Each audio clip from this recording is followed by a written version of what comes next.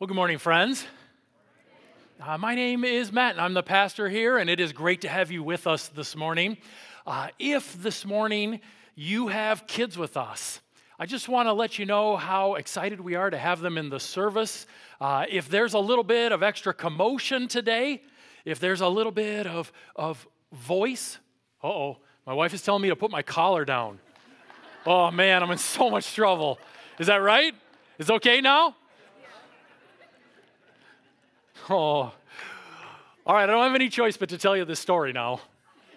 The reason my collar is up is because as I was on my way up after Mike, I realized I'd never put my microphone back on after the last service. It was in the back where I changed for the baptisms, and I was like, I don't have a microphone right now. I have no way to talk to people, and I feel like that's a part of the job. So now I'm mic'd up, so you might be able to hear me. Anyway, if you've got kids with us today, we're excited that they're in here, and if they move around a little bit, that's great. I'm going to move around a little bit up here, so they're in good company here this morning. It's Easter, and we're so thankful you're with us, and all of the hope that we have in Jesus Christ is bound up in the phrase, He is risen. I would give you like a C, maybe a C minus for that. I don't know, right? Let's try that again. He is risen. All right, we're getting there. We're getting there, friends. That's much, much better. And that is our hope that we have in Jesus Christ, the hope that we celebrate today. But before we get to that hope, I want to remind us of how hope seemed to have died while Jesus was in the grave. It was 5 a.m. on Sunday morning, that Sunday morning. And Mary Magdalene sits at a chair in a room with tears running down her face. As she is crying, she is in a room filled with other women, all of whom were followers of the Master. Their sound of sobbing can be heard around the room. Mary feels numb because of what she has gone through over the last few days, but she's ready to fight through those feelings in order to take spices to go and anoint Jesus' body because he deserves a proper burial. How is she going to move that giant stone? She has absolutely no idea, but that sort of organized and administrative thinking is for those who are not in deep mourning. And she is in deep mourning. She has no idea how that stone is going to get moved, but she knows it needs to because the Master deserves a proper burial. Mary has committed her entire life to being about Jesus Christ. He drove 7 demons out of her life that had control of her. And since that day of freedom forward, she has lived for him, to know him, to seek after him, to serve him. It's been her entire life. When all the rest of the disciples had abandoned him in the last few days, Mary didn't. Mary was there at that fake trial in front of the Jewish leaders. Mary was there to hear Pontius Pilate pronounce sentence that he would be crucified. She was there as they pressed that crown of thorns down into his skull, as they opened up his back with those whips, as they drove the nails through his hands and erected that cross, and she heard him breathing in such labored ways near the end of his life. Mary was there for all of it. And as she sits here in that chair, life seems to be without purpose and meaning. It had all been about Jesus, and now he is dead in the grave. It was just a week ago that life was filled with so much vibrant purpose and meaning. They were entering into Jerusalem. Jesus was going to take up his crown. He was going to become king. He was going to rule forever. Her purpose and her meaning were clear. She was going to serve him in his kingdom forever. And now here we are a week later, and he's been in the grave. This is the 3rd day, and she has no hope and no meaning for the days to come. Maybe at some point, you've been in that place. Maybe even today, you're in that place where you're not sure what the hope is for meaning and for purpose in the days to come. You've been chasing after different things that the world offers, but it has left you empty. You had a picture of what your life was going to look like one day, and now one day has arrived, and your life looks totally different than that. And you say, what am I doing? What am I going to do in the days to come? What is the purpose? What is the meaning? As you're processing that, we recognize that with Jesus in the grave, before the sun comes up on that Sunday morning, there is no hope for meaning. There is no hope for purpose. While Mary sits in that chair, the Apostle Peter is up in the upper room with disciples. They are afraid. They've killed the shepherd. What will they do to the flock? But the weight on Peter is heavier than on any of the other, because the last words that Peter spoke, the last words that he spoke in front of Jesus, were words denying that he even knew him. Peter's own words from earlier in that week keep ringing in his ears. He had declared, even if everyone else falls away on account of you, I never will. And then when the chips were down, when things mattered the most, he had denied even knowing Jesus again and again and again. And he sat there that morning before the sun rose in a puddle of tears and shame. No hope for forgiveness, no hope for reconciliation, because Jesus is in the grave. Maybe you've been in that place too, where you have felt like there is no hope for forgiveness. If you knew the things that I thought about, you would know there's no hope for forgiveness for me. If you knew the things that I'd done when no one was watching, you'd know there's no hope for forgiveness for me. If you knew the things that I had done when I said I would never do them again and then went right back to them, you'd know there's no hope of forgiveness for me. And on that morning, when Jesus lies in the tomb, there is no hope for forgiveness and reconciliation. While Peter is in that upper room 2 miles away, in the little town of Bethany, Martha sits in a chair with her sister Mary clinging to her knees. Her brother Lazarus sits across the room. There are other followers of Jesus who have joined them there. It is stunned silence in the room. Still trying to comprehend what has happened over the course of the last couple of days. Still trying to comprehend where their master has gone. Martha had placed all of her hope for forever life in Jesus, because Jesus had said to her personally, anyone who lives and believes in me will not die. And he'd asked Martha, do you believe this? And Martha had said, yes. All the rest of the followers had said, yes. They trusted in Jesus, that with him they would never die. And now the one that they trusted in is lying in the tomb, dead. All hope for life forever seems to be gone. There is no hope. That morning, 5 a.m., it is still dark out, and there is no hope because Jesus is still in the grave. Right? There is no hope for forgiveness. There is no hope for purpose and meaning for the days to come. There is no hope for living forever because Jesus is in the grave. But then, the dawn comes. And when the sun rose, and hope was born. 1 Peter chapter 1, verse 3 says, "Blessed be the God and Father of our Lord Jesus Christ.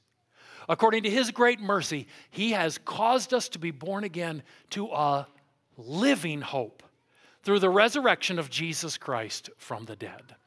When Jesus was in the grave, there was no hope for purpose for the days to come, no hope for forgiveness, no hope for life forever.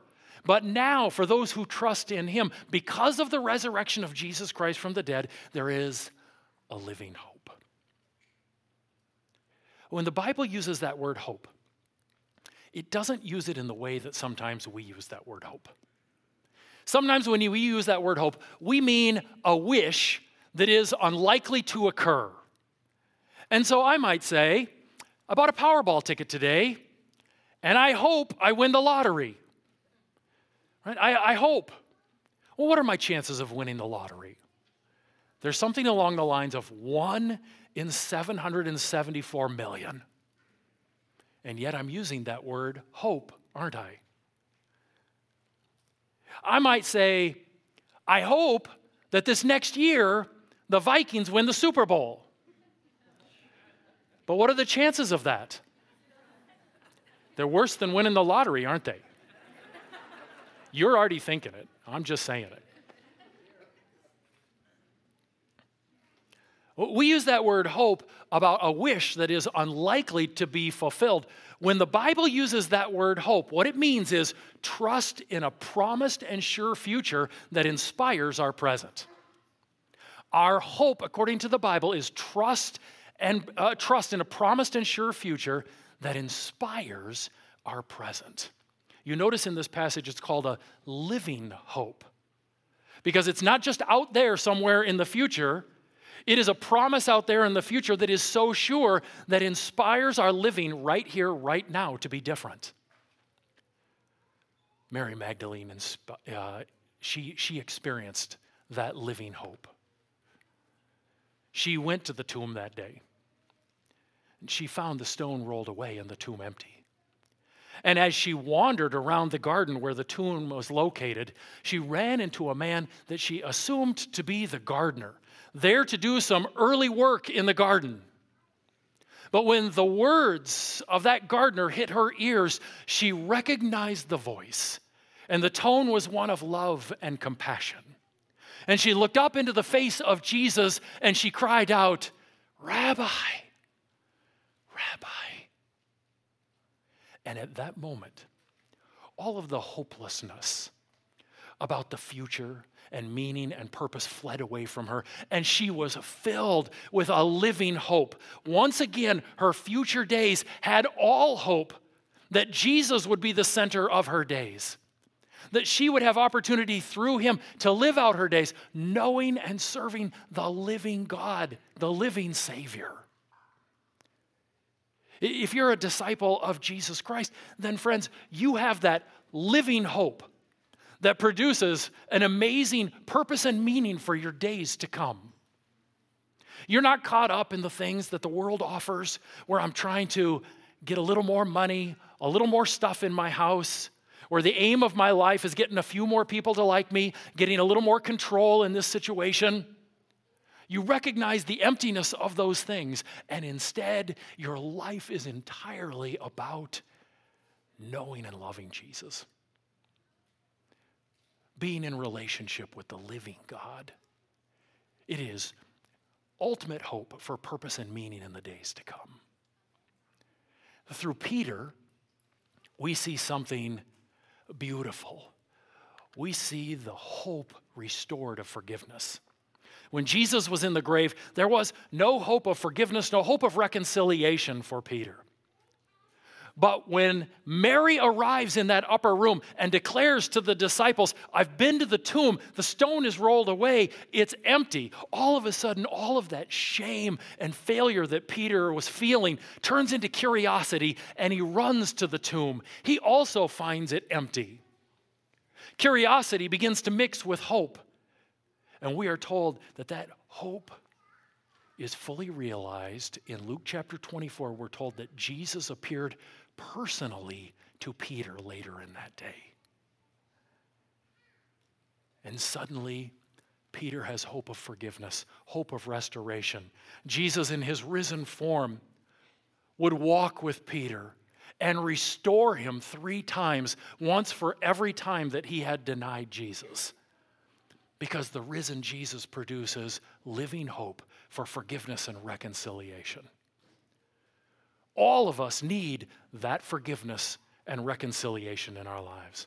Romans chapter 3, verse 23 says, "For all have sinned and fallen short of the glory of God." What does that mean? That means that every one of us were made to be like God in his glory, to be perfect in love and perfect in righteousness, but all of us have fallen short.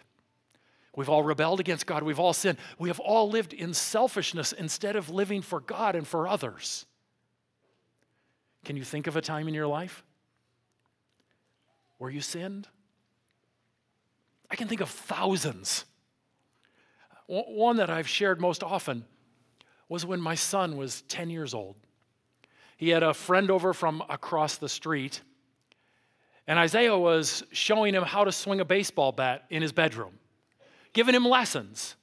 And as he was swinging his baseball bat over and over again in his bedroom, at one point it slipped out of his hands, went flying across the room, and went through the 30-gallon fish tank that was on the dresser. By the time I got to the room, there was Isaiah and his friend standing there in their bare feet in all of the broken glass, trying to save the fish that were dying. The fish tank rested on a dresser that my grandfather had made for me and had a particular sentimental value, and now it is soaked in fish water everywhere. It's leaking down into the carpet. I'm just waiting for it to go through to the ceiling of the floor below. And I can feel warmth rising in my body. It's making its way up to my head. Now, at this point, I could have handled the situation with patience. Have you ever heard of that? Patience? It was unwise for him to be swinging his baseball bat in his room, but what happened was an accident, and I could have been patient in this situation. But instead of handling it with patience, I handled it with what my daughter would later refer to as an adult temper tantrum. There was yelling, and there was frustration, and there was anger, and there was all kinds of hand movements going on, all of which had to be apologized for later in that day, as I recognized, wow, I am a sinful person. And that is one of thousands that I could recount for you. What do I deserve because of my sin? A few chapters later in Romans chapter 6, verse 23, we're told that the wages of sin is death, but the free gift of God is eternal life in Christ Jesus our Lord. The wages, what I am due because of my sin is death. It's talking about spiritual death here. Separation from God and all that is good that flows out of him. That is what I deserve because of my sins. But God, who is rich in mercy, has shown grace. Romans chapter 6:23 doesn't end with the wages of sin is death. It ends with, but the free gift of God is eternal life in Christ Jesus our Lord, so that those who trust in Jesus Christ receive this amazing gift, this gracious and merciful gift that is our salvation. I don't earn it. I don't deserve it. It is an amazing gift from our God. And friends, if you've placed your trust in Jesus Christ, then you have gone from that place where you have no hope in forgiveness to the place of all hope in forgiveness, a living hope in forgiveness in your life. And we say, thank you, Jesus, for what you have done. Martha is at her home. Those who are gathered there with her recognize the hopelessness of the situation of Jesus being in the grave. She had trusted in him that she would live forever. But he's dead. Then a knock comes at the door. And the first of many of their fellow followers of Jesus begins to tell them that they have seen the risen Lord. That Jesus has appeared to Mary. That Jesus has appeared to the women in the garden, that Jesus has appeared to the disciples, that he's appeared personally to Peter, that he's appeared to disciples on the road to Emmaus, and on it goes. And as you hear one person after another recounting how Jesus has been showing himself to his followers, suddenly Martha has all of that hopelessness in eternal life leave her and is instead filled with the living hope. Once again, there is hope for life forever with Jesus. And she begins to realize Jesus' intention was never that she would live forever in these rapidly decaying bodies. Jesus' intention was that, like him, we would experience resurrection and live with him forever in a new heavens and a new earth. And she has the hope of eternal life. 2,000 years ago on that Sunday, before the sun came up, there was no hope. No hope for purpose for the days to come, no hope for forgiveness, no hope for eternal life. But then, As the dawn came and the sun rose, the Son of God rose. He came out of the grave, and a living hope was restored for his people. So that now we are a people who have ultimate hope of purpose and meaning in our days to come. Ultimate hope for forgiveness of our sins. Ultimate hope for eternal life with him forever. We experience that living hope. Follower of Jesus Christ. The living hope that your sins can be completely and utterly washed away. The living hope that broken relationships can be restored. The living hope that if you are in addiction, you can be freed. That living hope that sins in your life can be dealt with. That living hope that the Holy Spirit of God will dwell within you and produce fruit in your life. That living hope that you are now a part of a body of brothers and sisters who walk along with you throughout life to encourage you and strengthen you. That living hope that one day you will dwell with the Lord and all that is good forever. That living hope that every tear will be dried up, every pain go away, and you will experience life forevermore because he is risen. Right? He is risen. And Jesus says in John chapter 6, verse 40, "For my Father's will is that everyone who looks to the Son and believes in him shall have eternal life, and I will raise him up at the last day." Jesus says, friends, I have this beautiful hope for you.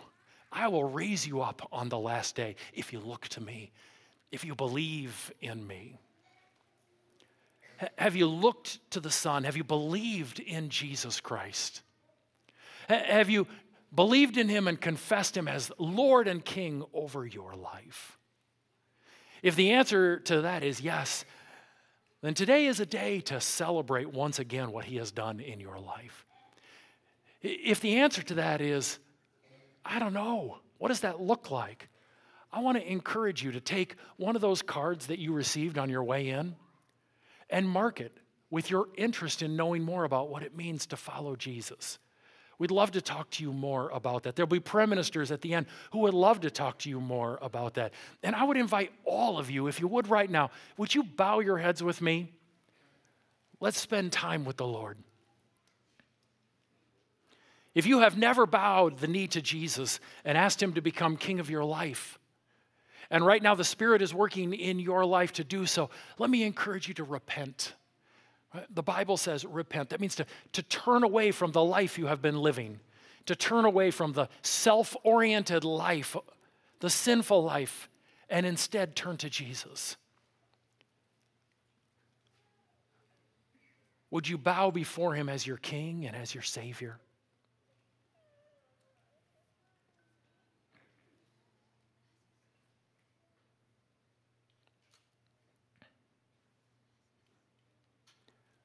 Would you give yourself and your days fully over to him?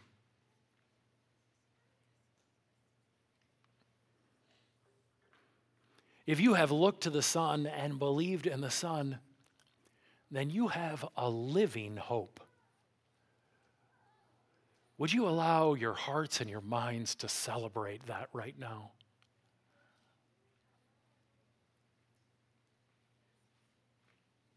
Would you give God all thanks and all glory for what he has done to bring a living hope into your life?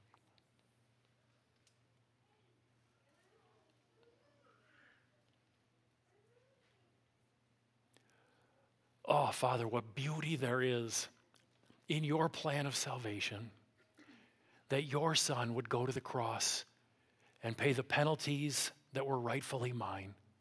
We are so thankful for that, but we recognize that it is in his getting up out of the grave that he defeated sin and defeated death. And we are thankful for those victories.